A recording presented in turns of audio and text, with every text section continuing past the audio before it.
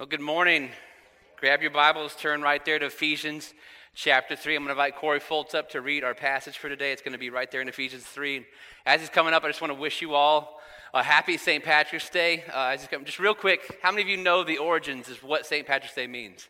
Of course you don't. It's a pointless holiday. Nobody cares, right? But I hope you have a good one. So, Corey, if you can just come on up, we're going to read Ephesians chapter 3, the first 13 verses of that chapter. So. Ephesians 3, starting in verse 1. Also stand, if you would, for the reading of God's word. I know you just stood, but you get to sit down for the next 30 minutes. I'm going to be standing, so you can do it. For this reason, I, Paul, the prisoner of Christ Jesus, for the sake of you Gentiles, surely you have heard about the administration of God's grace that was given to me for you. That is, the mystery made known to me by revelation, as I have already written briefly. In reading this, then, you will be able to understand my insight into the mystery of Christ, which was not made known to people in other generations, as it has now been revealed by the Spirit of God's holy apostles and prophets. This mystery is that through the gospel the Gentiles are heirs together with Israel, members together of one body, and sharers together in the promise in Christ Jesus. I became a servant of this gospel by the gift of God's grace given me through the working of his power. Although I am less than the least of all the Lord's people, this grace was given me, to preach to the Gentiles the boundless riches of Christ, and to make plain to everyone the administration of this mystery, which for ages past was kept hidden in God, who created all things. His intent was that now, through the church, the manifold wisdom of God should be made known to the rulers and authorities in the heavenly realms, according to his eternal purpose that he accomplished in Christ Jesus our Lord. In him, and through faith in him, we may approach God with freedom and confidence. I ask you, therefore, not to be discouraged because of my sufferings for you, which are your glory. Thank you, Corey. Real quick, this is Corey's first time reading. The last 4 Sundays, we've gone through 1 verse, 3 verses, and 3 verses. And then he gets his first time 13 verses. He did a good job, didn't he? That's what you call breaking in a new guy. Let me just ask you to join me in a word of prayer.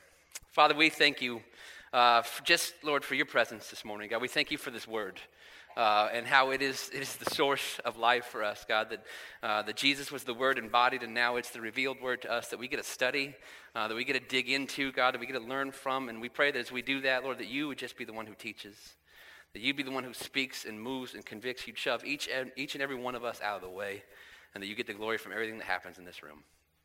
And we ask all this in Jesus' powerful name. Amen. You can have a seat. I got my first ever job when I was 12 years old. So I'd like to quote Ron Swanson here: child labor laws are ruining this country, right? But I took a job at Cloverdale Golf Course. It was just a short drive from my home. Luckily, I wasn't driving yet. My parents could drop me off there since it was close. And the pay was terrible. The job was kind of fun, but the best part of that job is it came with free golf. Okay? And so very quickly, I fell in love with the game of golf, in part because I didn't have to pay for it, right? But now it's just kind of taken hold of me. And if you want to have any proof of how broken human beings are, just talk to a golfer for a little bit, okay? Because every golfer is defined by this: we all love a game that loves so few of us back. It's just the reality, right? Very few ever get good at it. When you play, the majority of the shots you're not going to be happy with, and yet we just keep returning. We can't help ourselves. We just still love the game. In fact, right now I have 4 kids, and so my relationship with golf is that I miss it terribly. Maybe one day we can be really, reunited again. But this love that we have for the game, it's not like the game didn't warn me ahead of time, like how it was going to be. Early on, it tried to tell me this is how this relationship is going to go, because I just started playing and I had too much confidence in my abilities, too much confidence in my leadership. Big shocker, right? And so one day, my parents had like a get-together at their house, and so a bunch of cousins came over, and I'd only been playing golf for about 5 months, and I thought, you know what, I'm gonna show off a little bit here. I'm gonna teach everyone else how to play. And so I got a bunch of golf clubs out and a bunch of golf balls out, and I lined all my cousins up, and I showed them the proper grip, and I showed them the swing plane they wanted. And then I said, all right, now we got a field here. I'm gonna let you hit some balls. And I started to walk in front of them and put balls down. Never ever walk in front of people with golf clubs, right? But the reason I wasn't worried about it is because I had stated, I'm going to walk in front of you, no one swing. Well, one of my cousins didn't get the memo, and it happened to be the one with the driver. And they did a full swing, and it caught me right in the side of the head, right by the temple. And I dropped, and everything went black. I mean, it hit me out of nowhere, right? I never saw it coming, okay? And I tell the story to tell you this, right? That can happen in life, can it?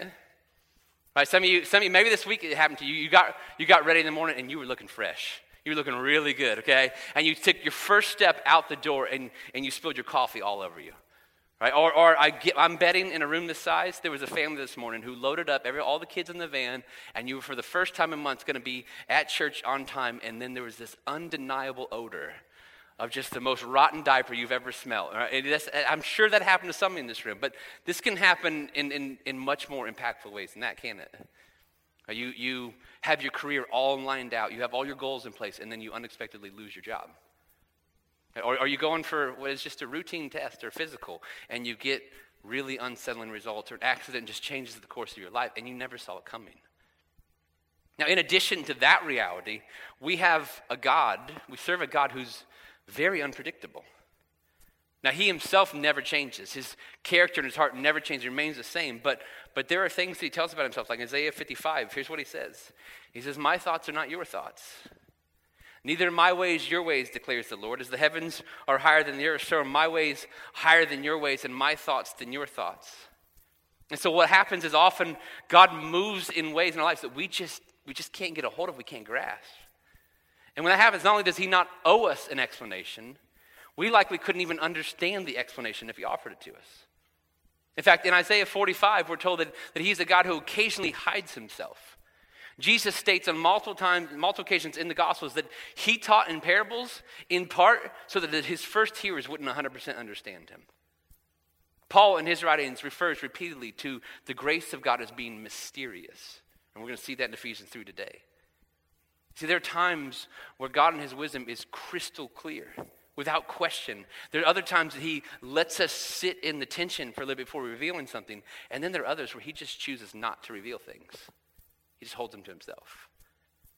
And so what that leaves us is we are sinners living in a sin-stained world where we can be surprised at any moment, and we have a God that we can't grasp.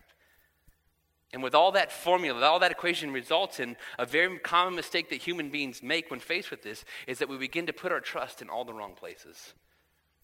Much like I trusted my abilities to teach, or I trusted my cousins to follow basic instructions, and I still took a drive to the temple, right? Maybe it's confusion. Sometimes it might be desperation. Oftentimes I think it's our insatiable need to feel in control. What happens is we begin to trust in ourselves. We begin to trust in our plan. We begin to trust in our abilities, or we trust in speaking positive things over ourselves, or we trust that we can overcome. And the problem with that is all that trust does absolutely nothing to stop the next surprise from coming. Do you ever feel the need to control things? You ever desire to be your own solution? You ever bought the lie that you are sufficient? Does God ever feel mysterious to you? You ever been confused about what he's up to in your life and why he's letting some things happen and not answering other prayers? Have you maybe in this room this morning, you've been shaken by something recently that you never even saw coming? Well, today I want us to look at this passage in Ephesians 3 that I believe will help us with this. And it's kind of unique throughout the entire book, because what these verses are that Corey read for you, they're a parenthetical thought. They're kind of like an aside right in the middle of the letter, okay? And my prayer for today is that God would use this sort of side thought from Paul to clarify for us where it is we should put our trust, that God would embolden our walks with him, and that he would free us from discouragement. Now, for some context, before we jump right into the start of chapter 3, if you weren't here the last few weeks, we covered chapter 2. In Ephesians chapter 2, if you could wrap it up in one sentence, it's all about what God has done for the Gentiles. And so in the chapter, you find out what they were and what they are now. What they were was that the Gentiles were dead in their sins, that they were under terrible authorities, right? They were deserving of wrath. They were separated from Christ, separated from any citizenship in Israel. They were without hope and without God. It's about as bleak as it can get.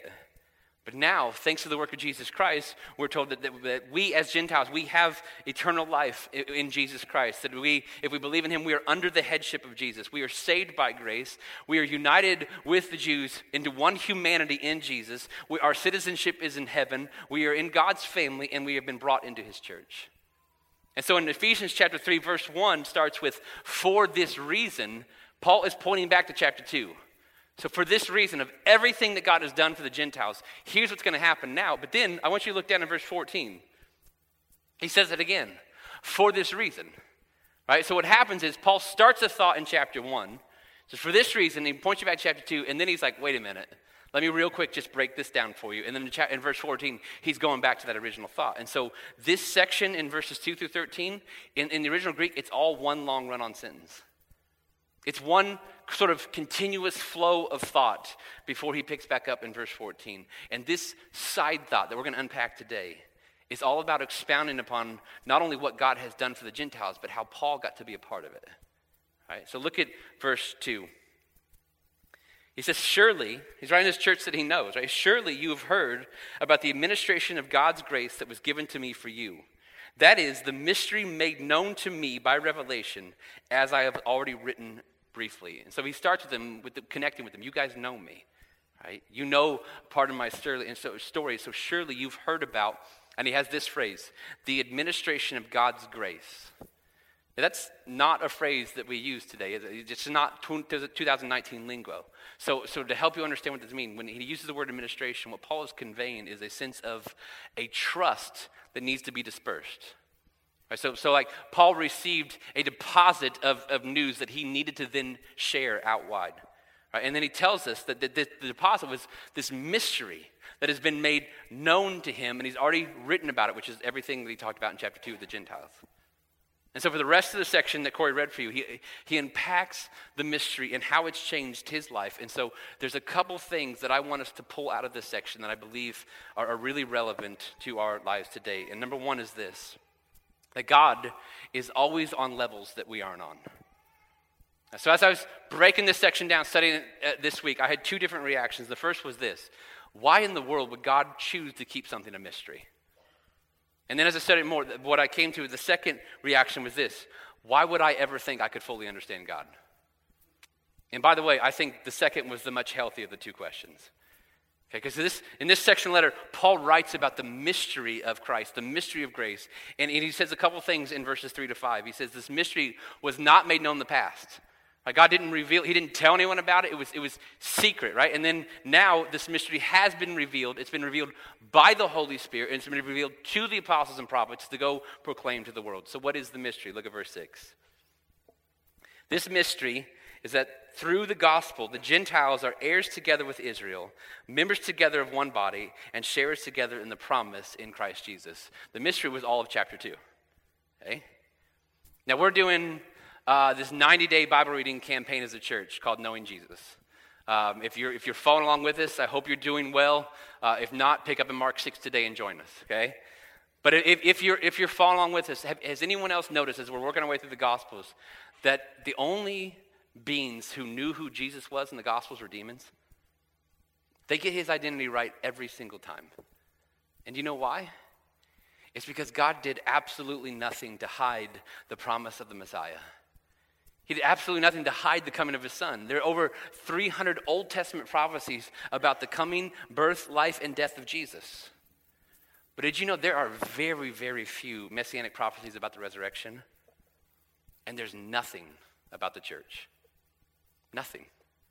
Especially when it came to this idea of Gentiles and Jews being brought together into one body. There's nothing about Gentiles being grafted into the people of God. Nothing about them being adopted into God's household. Nothing about them becoming co-heirs with Jesus. God literally just kept that part of the plan all to himself. Here's how 1 Peter mentions it. Peter writes, concerning this salvation, the prophets who spoke of the grace that was come to you searched intently and with the greatest care, trying to find out the time and circumstances to which the Spirit of Christ in them was pointing when he predicted the sufferings of the Messiah and the glories that would follow. It was revealed to them that they were not serving themselves but you when they spoke of the things that have now been told you by those who preached the gospel to you by the Holy Spirit sent from heaven. Even angels long to look into these things. Do you catch what Peter's telling us there? He's saying those Old Testament prophets who delivered messages from God about the time that we now live in, this new covenant, as they delivered the message, they didn't understand them. They couldn't even figure out what it was. They were faithful to deliver what God told them, but they didn't know what it was because it was a mystery to them. And then he says, even angels. Even some of whom God sent to proclaim the arrival of his son, to make announcements. Even angels are in heaven watching all this unfold, and they didn't even see it coming. Do you know how you feel when you watch a movie that has all kinds of plot twists? Right? That's what the angels are like in heaven. They're watching this unfold. They're watching the church take shape, and they're like, oh man, the Gentiles? Man, we didn't see that coming. You see, now the question we need to ask at this moment is this. Why would God do this? Why is it that God kept his church a secret until he decided it wasn't a secret anymore, and now everyone needs to know about it? You ready for this? I've thought a lot about it. I have no idea. I don't know, right? And you don't either. Because here's what happened. God planned out sending his son to earth in the form of a baby, that he would walk on this earth, that he would live the sinless life, that he would teach for 3 years, that he would give his life on the cross for the sins of the world, and he told everyone who would listen about it. He kept saying, he's coming, he's coming, he's coming, and this is what's going to happen. God also planned that his son would launch the church, which would be fueled by the resurrection power of Jesus, that this church would be for all the world, Jews and Gentiles, male and female, slave and free, all alike. Any who trust in Jesus Christ would be brought into that church, and that they would be one humanity given the mission of building his kingdom, and he told no one about it. Until Jesus looks at Peter and says this word, on this rock I will build my church. That would have been a brand new word to the disciples. Then he told his apostles in Acts 1, you're going to go into all the world. You're going to go in Jerusalem, Judea, Samaria, and to the ends of the earth, and you're going to be my witnesses. His church is scattered in Acts 7 and 8, and they start going to those places. They start going to the Gentiles, and he confirms his calling to the apostles. And then he saves Saul and he declares him as an apostle to the Gentiles. And in verse 9 of this chapter, Ephesians 3, Paul tells us that his calling now, his life mission, is to make plain this mystery. That it can't be a mystery anymore. Now everyone needs to know this plan. Now he needs to go and proclaim it. And so the reason that God kept this secret and mysterious up until it wasn't is beyond my grasp. I have some theories, but they're just complete guesses because he never explicitly tells us. And so the best question to the answer, why the mystery, is simply God is greater than us. His timing is perfect and above and beyond our timing. His reasons are holy and good and above and beyond our reasons. And I'm thankful this morning that we are assured in the book of Hebrews that Jesus is the last word. That we don't need to be looking for new revelations from God. We have the last word. But even in that, you understand, don't you, that there are aspects of God's kingdom, there are aspects of our future, there are aspects of heaven that we don't know and we can't know. Right? Jesus said only the Father knows the day and the hour in which he will return. 1 Corinthians 2 tells us this, what no eye has seen, what no ear has heard, what no human mind has conceived, the things that God has prepared for those who love him. We just don't know. Isaiah 40 asks some really good questions. Who can fathom the Spirit of the Lord? Or who can instruct the Lord as his counselor? Whom did the Lord consult to enlighten him? And who taught him the right way? Who was it that taught him knowledge or showed him the path of understanding? The answer to all those, of course, is nobody. No one. God in his word, right, has told us everything that we need to know, and he's been clear on all of it. And still, there's absolutely an ocean full of things that we don't know. There's absolutely countless things that he's up to in your life right now that you're completely unaware of. Because he is always light years out in front of us. He does nothing by accident. He's never caught by surprise. He's always in control, and he's always good. And so this mysterious God who never does things the way we would do them remains faithful and good and holy and worthy of our worship. Because he's always on levels we aren't on. The second thing we see in here is that God always uses imperfect people for his purposes. Let's look what Paul writes in verse 7 of chapter 3. He said, I became a servant of this gospel by the gift of God's grace given me through the working of his power. Although I am less than the least of all the Lord's people, this grace was given me to preach to the Gentiles the boundless riches of Christ. Okay, so this is his mission now. What do we know about Paul's life before he got this calling? Well, we actually know a lot. Right? Because we see his story unfold in the book of Acts, and then we have all these letters that he wrote, and so we know a ton of his story. And one of the most descriptive passages is Philippians chapter 3. This is Paul describing himself before life in Jesus Christ. And here's what he said. He said, if someone else thinks that they have reasons to put confidence in the flesh, that's confidence in themselves. I have more. Circumcised on the 8th day, of the people of Israel, of the tribe of Benjamin, a Hebrew of Hebrews, in regard to the law of Pharisee, as for zeal, persecuting the church, as for righteousness based on the law, faultless. All right, that is not the most humble passage in the Bible, okay? That is Paul's autobiography of his life before Jesus. And he's saying to all you people who want to put confidence in your flesh and confidence in yourself, I had more than all of it because I was an ardent, proud Jewish man. And I followed the law faultlessly as a Pharisee. In that role, he would have despised the Gentiles. And on top of that, by the way, he more than despised the church. He saw it as the corruption of Judaism, and so he persecuted it. We see him in Acts holding the cloaks of the people stoning Stephen to death. When he meets Jesus Christ on the Damascus Road, he's heading to Damascus to go arrest Christians. I tell you all this because every year, right, this is one of the areas that I get to nerd out. Every year I'm in a fantasy football league. And I know what the Bible says about pride coming before a fall, so I would never take this opportunity to tell all of you that I'm the reigning champion. I just wouldn't do it, okay? And one of my favorite nights of the year is our draft night, right? Where we all get together in a house, we have a ton of food, and you each take turns selecting players to fill your team. And what you do is you select players that you think are going to do good. You base it on last year's performance, base it on current, like future projections, their current situations. And at the end of every night, at the end of every draft, there are dozens of players not chosen. And the reason they're not chosen is because no one wanted them. Because we all looked at them and said, there's zero chance that they're going to bring any value to our team and they're going to perform. And I bring that up for this. If there was a fantasy apostle draft in the first century, picking someone, any person, to be an apostle of Jesus Christ to the Gentiles, not only would Paul not have been chosen, he would have been the last choice of anybody. Do you get how ridiculous this is? He was a Pharisee who saw only the Jews as God's people. He's a man who not only didn't believe in Jesus, was attacking everyone who did.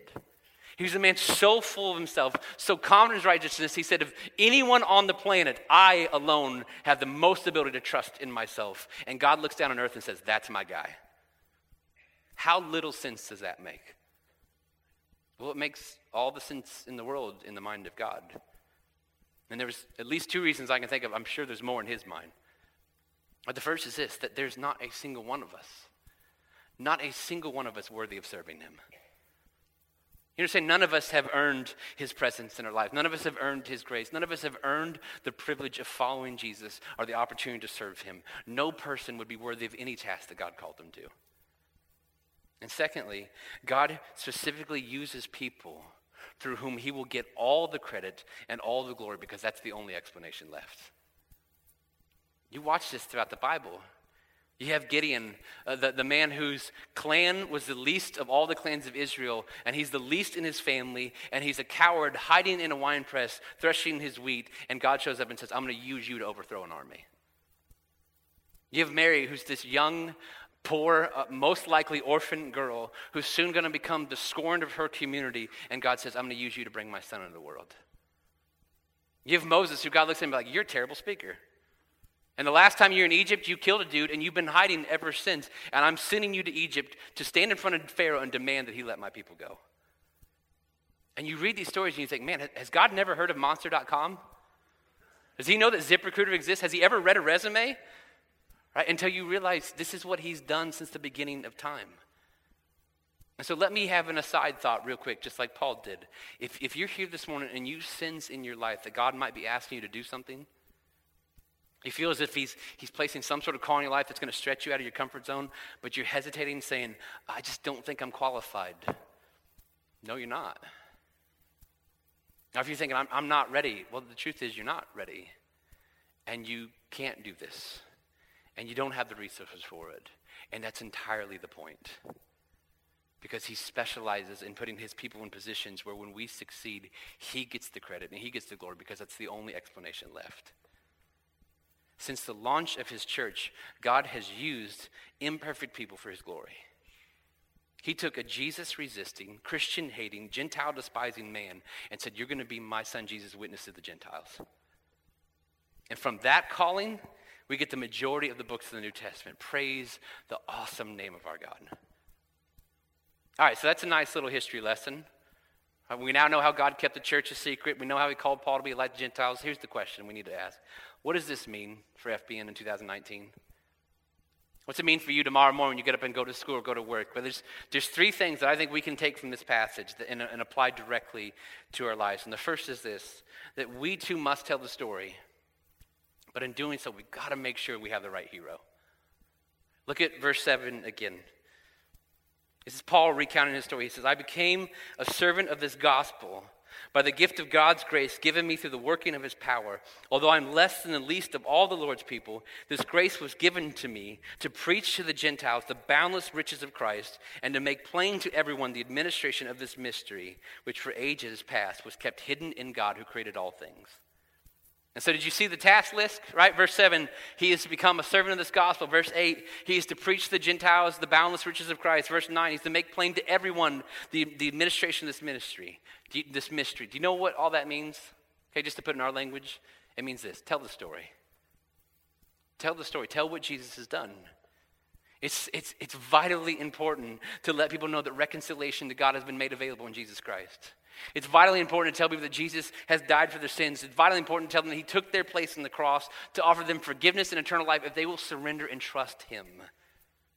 And in telling that story, by the way, if we tell that well, it should be impossible for us not to tell our story.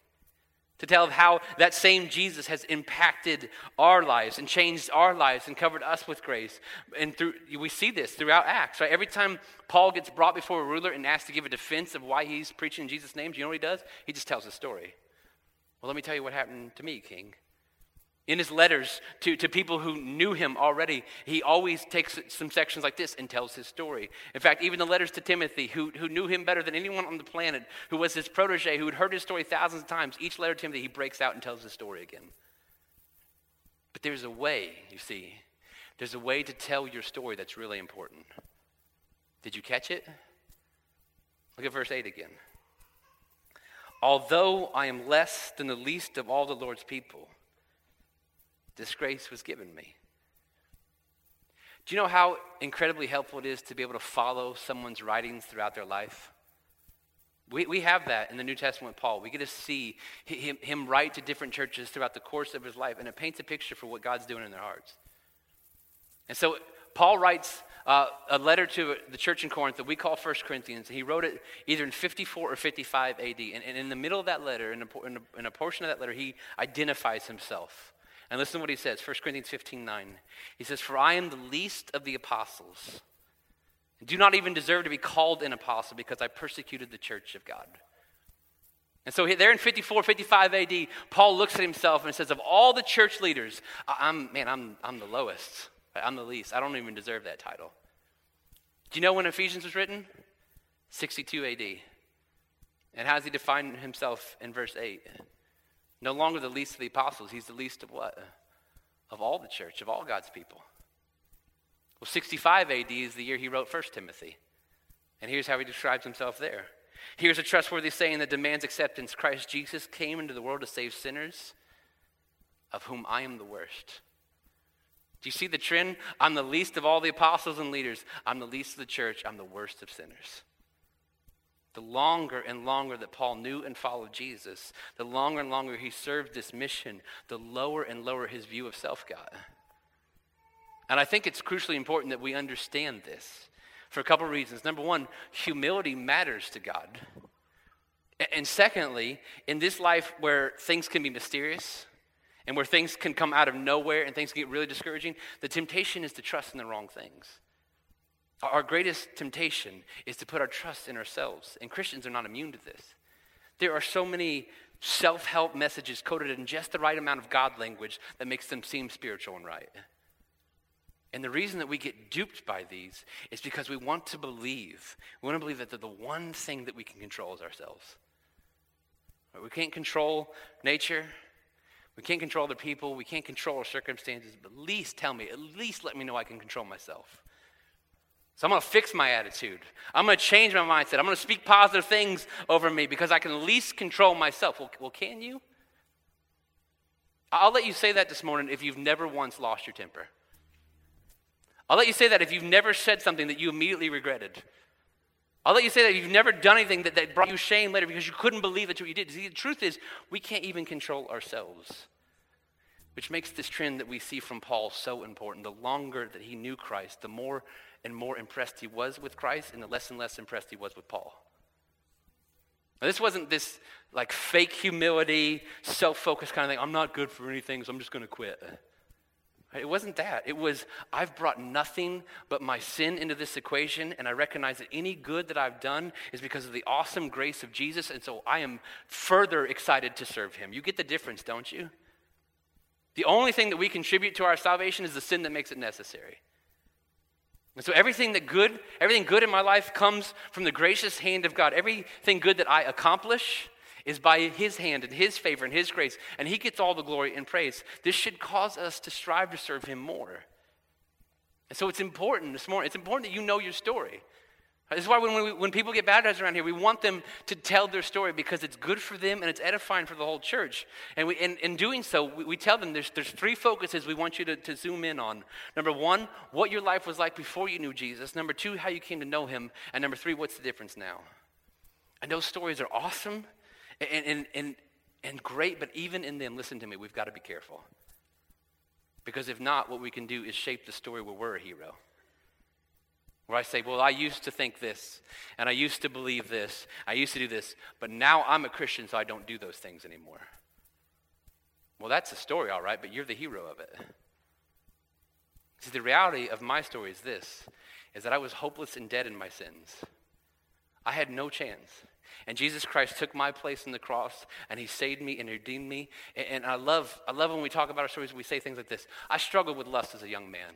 Let's be honest, you didn't struggle with it. You gave yourself over to it. It's not like you were punching yourself in the face as you were looking at it. You gave yourself over to it, but then Jesus Christ freed me from that. He freed me from those lies. He freed me from those temporary pursuits by filling my soul with something better, his presence. I used to try to fit in wherever I was. I could be a chameleon and play the part, but Jesus established the root of my identity as his child, and all that pressure was taken away. Do you see the difference in the story?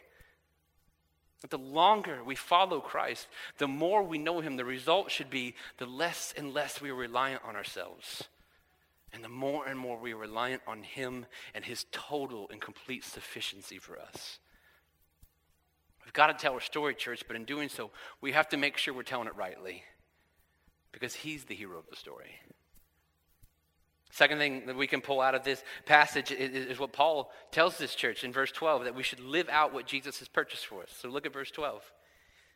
It says, in him, that's in Jesus and through faith in him, we may approach God with freedom and confidence.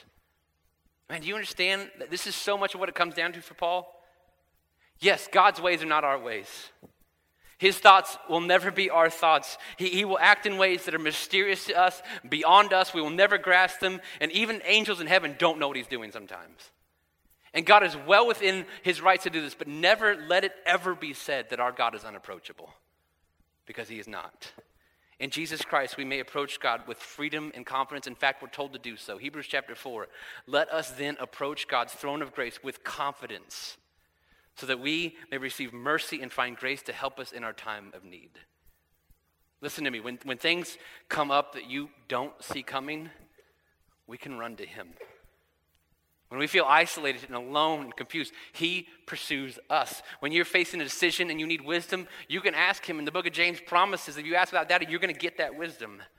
When there are things occurring in your life that in his wisdom, he's going to leave mysterious. He's not going to explain them to you or give you the answers. What he does is he gives you himself. So never, listen to me, never allow the circumstances of your life, never allow your situation to be a hurdle to running towards God. The worst possible thing you can do when you're surprised and confused is trust more in yourself and get distant from him. The best response is to run to his presence. To be honest with God, I don't get this. I don't understand it, but I need your grace. And what I want you to understand this morning is that thanks to the death and resurrection of Jesus, that is available to us 24 hours a day, 7 days a week. That's never not available to you. And so the question is, are you cashing that in? Are you taking advantage of this incredible resource of God's availability, his presence, and power on your behalf? We need to live this out. And in doing so, number 3, we can't be discouraged. Look at verse 13. Paul actually, he kind of pleads the church here. I ask you, therefore, do not to be discouraged because of my sufferings for you, which are your glory. Yes, throughout the course of life, suffering and hardships are going to come. Metaphorically, we're all going to take a driver to the head sometime that we didn't see coming. But it's interesting to me that we are now 57 verses into this letter to the Ephesian church, and it's the first verse, 57 in, where they're told one specific thing to do. And like I said, it's less of a command and more of a request. Paul's writing this letter from prison. He's been arrested for preaching and teaching in the name of Jesus Christ. He's in chains. He's lost his freedom. And here's what he wanted to tell this church. Don't be discouraged by that. Don't be, because in fact, in a way, this is even for your glory. And what he's doing there is Paul is picking up on a theme that's carried throughout all the authors of the New Testament. And this theme is this, that suffering does not equal the absence of God's blessing. It's one of the things I hate about the health, wealth, and prosperity gospel, because they equate suffering with the absence of God's blessing, and nothing could be further from the truth. Suffering does not mean God has removed his favor. It does not mean he's pulled back from you. It doesn't mean it can only be punishment or bad. That's not the message of the New Testament. And so there's a term that we use a lot around here, and the term is this. We say suffer well. And so if suffering is unavoidable in life, and it is, and you're going to have to face it no matter what, and you will, the followers of Jesus should make it their aim to just go ahead and suffer well then. And so if you're here today and there's something in your life that you don't want, right, and God in his mysterious will is allowing something or ordaining something that you'd never choose, I'm not telling you this morning to celebrate it. I'm not even telling you to be happy about it. I'm just asking if you'd rather not waste it. You're going to have to go through it regardless. You might as well not waste it. And what the authors of the New Testament tell you to do is just to lean into it, to learn from it. James 1 has this ridiculous phrase, count it joy, because the work that this trial will do in your life and in your soul will bring tremendous results. We've got to learn that difficult times don't change the nature of God's goodness and faithfulness. In fact, what they often do is they end up highlighting those things. God's ways have always been mysterious. He's not on our level, but no circumstance, no trial, no matter how difficult, change the promises that we have in Jesus Christ. 2 Corinthians 1 tells us this, for no matter how many promises God has made, they are yes in Christ. Do you get what that verse is saying? That means when we're promised in the Bible that God will never leave us or forsake us. When we're promised in Romans chapter 8 that God's going to work out all things for good for those who love him and are called according to his purpose. We're promised in Philippians 1 that he will complete the good work that he started in you. We're promised by Jesus that he has gone ahead of us and is preparing a place for us. When we're promised in 2 Corinthians 12 that his grace will be sufficient for us. When we're promised in Philippians 4 that he will provide all our needs. When we're promised eternal life in Jesus Christ. And then in the Psalms that God will guide us in the ways that we should go. In each one of those things we can know they were true. We can take them to the bank because it's guaranteed for us by Jesus and by the work of Jesus. And so weariness, sadness, grief, exhaustion, more can, will, and should be felt by followers of Jesus in this world because we are not home. But we must not give ourselves over to discouragement. Because no matter what, our mysterious God is working on our situation in ways we may not ever see on this side of heaven. There is zero denying that this life is full of surprises. Some of them are welcome, many are not. But you understand, don't you, that we've been given a story to tell that overcomes this life. We've been given a God to approach whose presence can sustain us and carry us through anything. We've been given a hope that drives away every ounce of discouragement. We just have to make sure we've got the right hero. You understand, don't you, that the answer to your confusion and your doubt and your worry and fear is never yourself. The answer to your struggle and your addiction is never yourself. The answer to your lack of self-esteem is never yourself. The answer to your sin is never yourself. The answer to the purpose for your life is never going to be found in you. All of those and more are found in Jesus Christ and in Jesus Christ alone. And so may God find those who call FBN home. May God find everyone in this room living our lives in complete and total confidence in the power, presence, and sufficiency of Jesus. May God find us telling our stories, but never making ourselves the hero of them. May God find us approaching his throne of grace freely and with confidence because of what Jesus has purchased for us. And may he find us free of discouragement because we are his children who have been saved by Jesus Christ.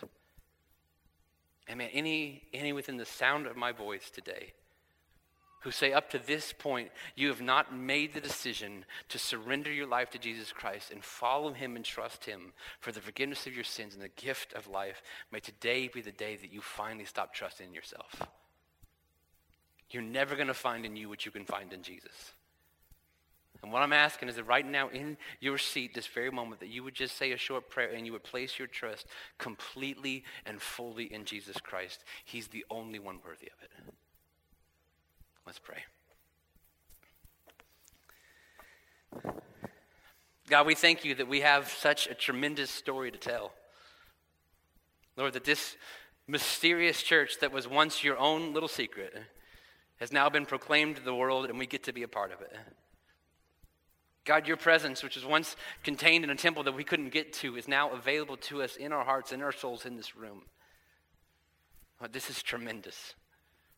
And so may we as your church never be afraid to tell that story. May we proclaim it to everyone who needs to hear it.